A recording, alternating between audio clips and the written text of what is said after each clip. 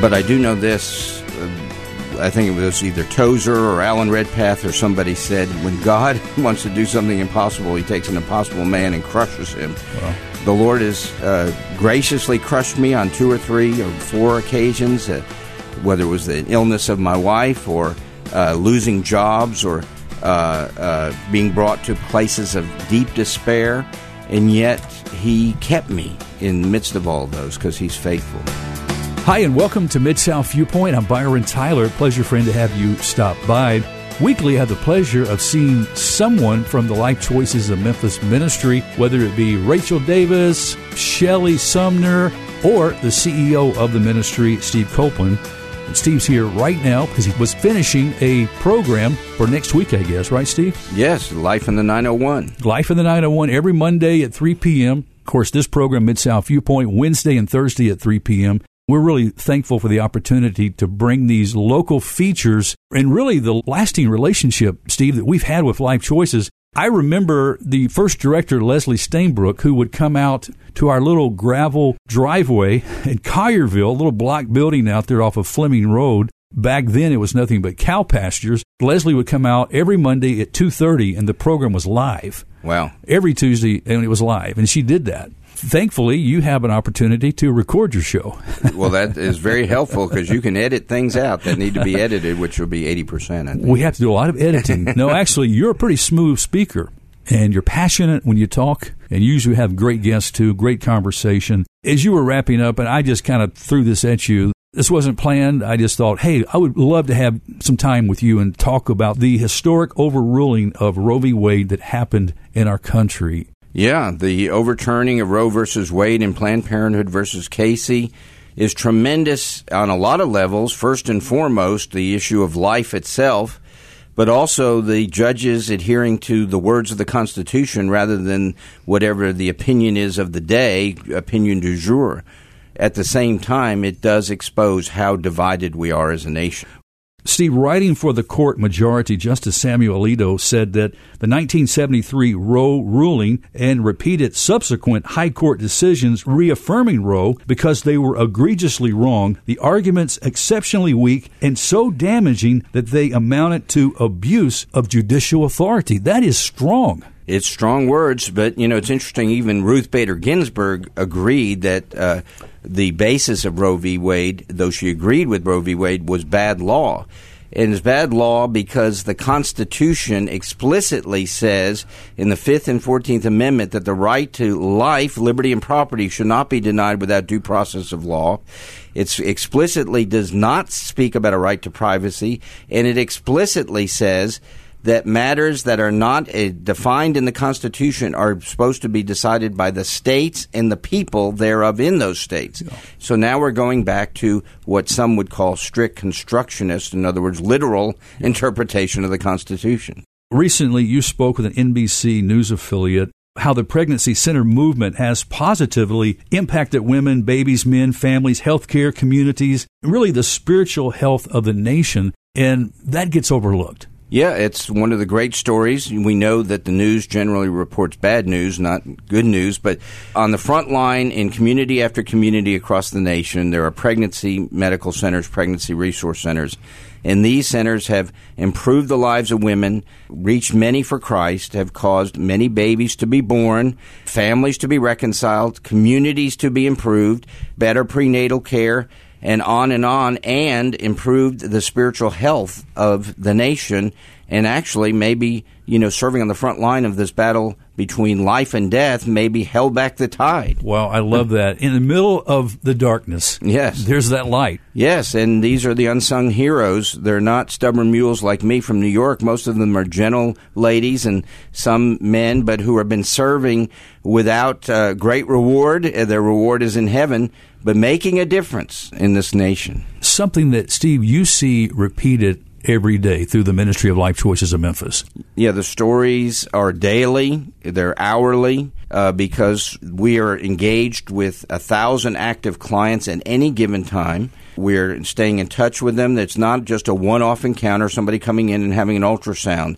It's walking with them the entire pregnancy, staying in touch with them, being there at their deeply darkest, lowest moments, and helping them all the way through and encouraging them to know Christ, encouraging them to know that we're there to help them with skills, with provision, whatever it takes to bring them through. You have said that pregnancy centers really provide that transparent hope, healing, affirmation, encouragement, and eternal blessing. Yeah, I mean, this morning somebody texted me, whom I know, to tell me she was pregnant. This is actually someone whose marriage I performed a few years ago. And, of course, she's excited. She's a believer. Her husband's a believer. There's this great joy. Well, for many women, to get the news of their pregnancy is not necessarily good news, as sad as that can be. You think about it, because it should be a wonderful, but it's not for everybody. Part of that is because the culture has imposed a whole new thought process upon it. And what we come alongside is say, this is a wonderful thing. You will not regret this. You will rejoice. And it's not easy whether you're, not, having a baby and having children is not easy. Yes, yes. But it is worth every ounce of sacrifice. I think it's important to note, too, Steve, that this ruling by the Supreme Court doesn't negate the voice for the unborn, because this just brings everything down on a state level, new territory. Along the way, the Lord has spoken to me through many scriptures, and in recent weeks and months, I've been reminded of the verse from Deuteronomy 30, verse 19, where the Lord says, I set before you life and death, blessing and cursing. Choose life that it may go well for you and your descendants. And I believe that it's going back to the states. It's the Lord is saying, choose life. And He's saying to New York, choose life. To California, choose life. To Louisiana, choose life. To Florida, choose. And we're each going to have to face this issue. We can't say that 9 judges off in Washington, as they did in 1973, decided for us. Now we must all take a position, and it could become the spawning of a great awakening in our country. And that's something we've been praying desperately for, and we desperately need, right? We desperately need. I need one every day, and we all need one, but this nation desperately needs a turn back to God, repentance from sin, faith in Christ, and a submission to the Holy Spirit.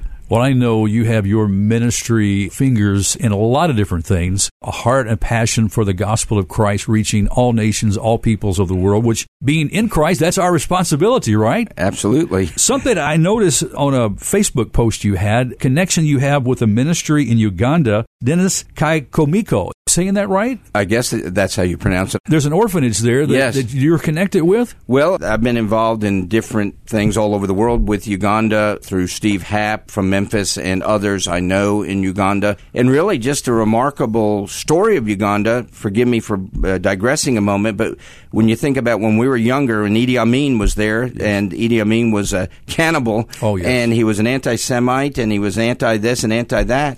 Well, after he was gone, within about 10 or 15 years, some leaders rose up that actually, and one of them, their wife, really knew the Lord, and they had a national assembly where they repented of their past sins, including the sins of Idi Amin and others. And I would say that there's probably a greater percentage of real believers in Uganda today than there are in America. Wow. And they reconciled with Israel. Benjamin Netanyahu met with the leaders of Uganda. There were apologies for what they did at Entebbe and some of these other things, and it's an amazing thing. So are you actually going to Uganda at times? I have not been. I was invited to, but I haven't done it. We have a pastor in town. I think you know Pastor Francis Sebakindu, yes, who was from Uganda. Yes. Of course, he was there during the atrocities of Idi Amin. We've shared his story on this program many times, and we are honored to partner with his ministry in Inner City through the food drive each year. I always like to bring out to our listeners about ministry happening in other places of the world. Yes. Because we need to have a worldview, a biblical worldview, yes, but also a mission worldview for the nations. Yes. In fact, I just spoke on this matter and identified 8 nations as an example. Sri Lanka, I identified Czech Republic, walked through them, Japan, and a number of other nations, and I explained the situation in each of these and the necessity that believers be engaged. See, if you just go, I tell people this all the time, if you say to the Lord, Lord, give me a nation or a people group, he's going to jump out of his chair and say,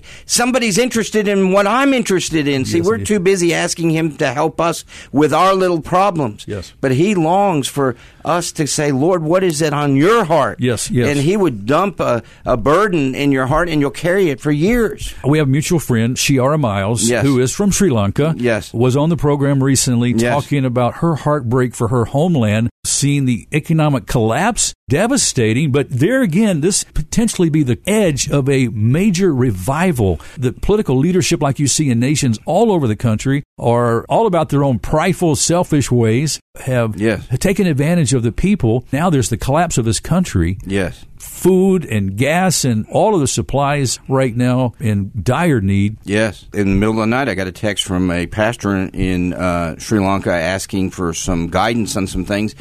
You know, I always go to the Lord and say, Lord, what are you doing with this situation? Because we know he's now in these last days shaking all things. And he's going to bring down Buddhism in Sri Lanka, which has controlled it. He's going to bring down his Hinduism. He's going to prevent Islam from taking over. And in Sri Lanka is known as the place of jewels or gemstones because they have so many.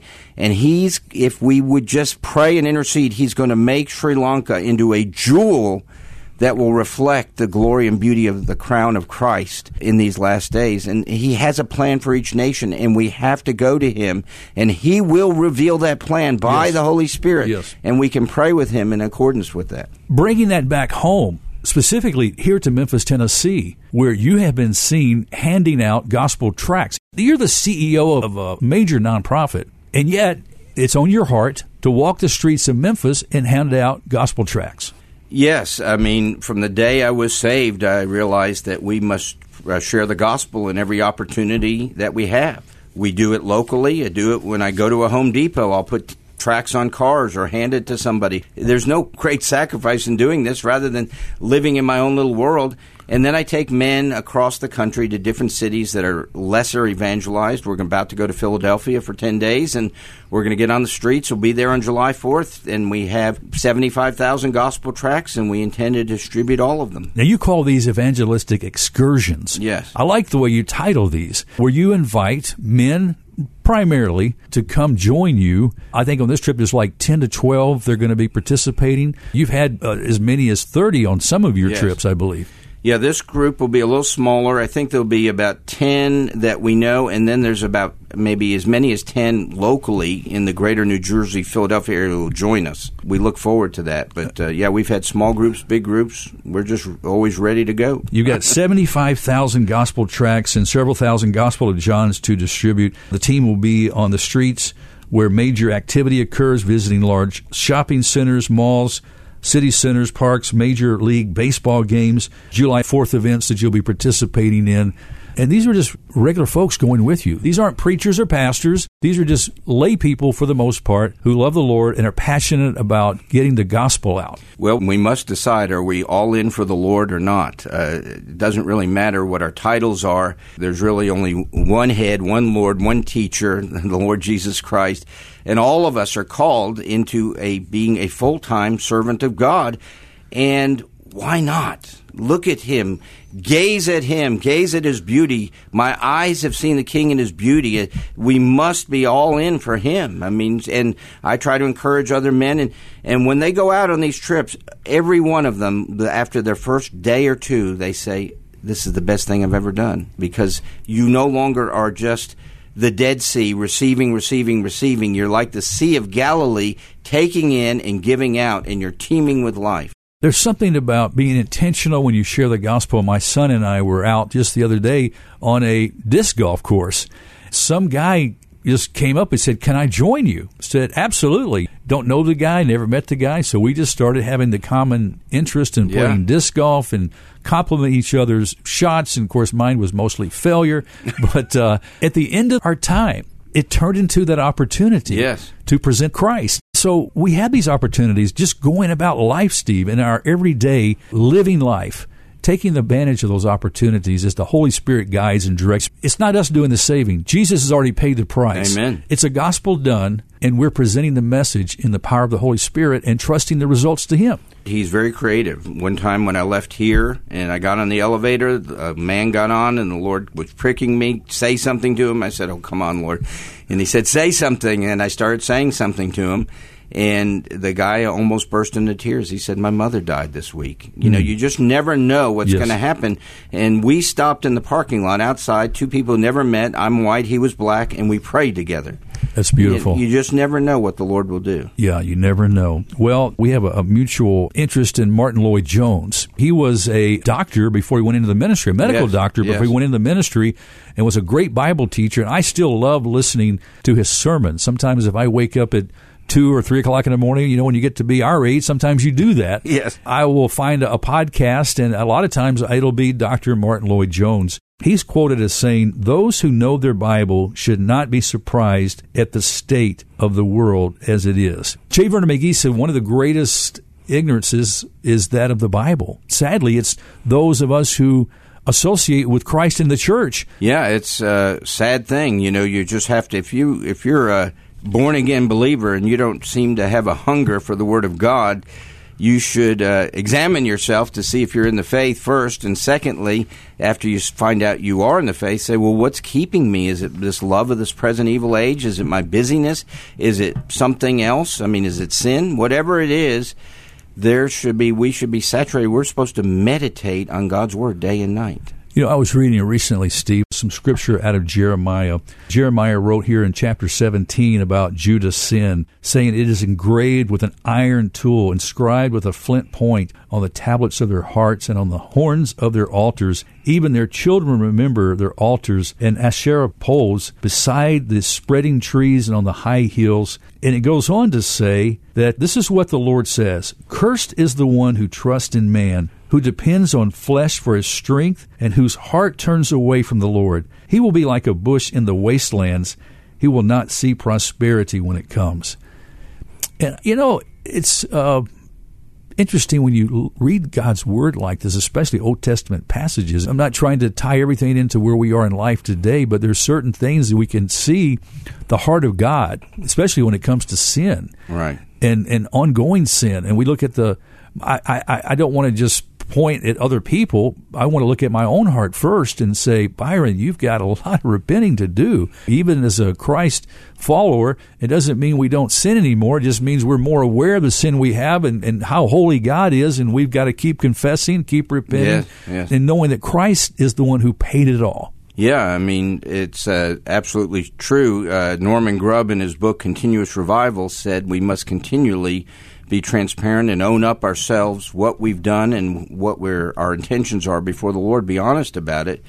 Gypsy Smith said, draw a circle around yourself and say, Lord, revive everything in this circle, and begin there. Yes. You know, so it begins with an individual. I appreciate Dr. Martin Lloyd-Jones in his great message that he preached early in his life and preached late in his life and carried all the way through his life, Jesus Christ and Him crucified. What other message do we have? There is no other message. Yes. The implications of that message are more than just being born again. It's the way of the cross for our entire lives, and without it, we just go the way of the world. Oh, Steve, that's a good word there. Well, in contrast here in these verses in Jeremiah, it goes on to say, but blessed is the man who trusts in the Lord, whose confidence is in Him. He will be like a tree planted by the water that sends out its roots by the stream. It does not fear when heat comes. Its leaves are always green. It has no worries in a year of drought and never fails to bear fruit. Amen. It made me think of that verse in Psalm 1 where it talks about the tree planted by the waters. Here again, Jeremiah referencing that. Yeah, we made our children memorize Psalm 1 from a very early age, and I used to have a youth group, and every year I could get them to memorize. You know, young people can remember everything, 15 to 20 Psalms. You can do this. So blessed is the man who walks not in the counsel of the ungodly, nor stands in the path of sinners, nor sits in the seat of the scornful. But his delight is in the law of the Lord, and in his law he meditates day and night. He shall be like a tree planted by the rivers of water, and it goes on and on and on, just like that.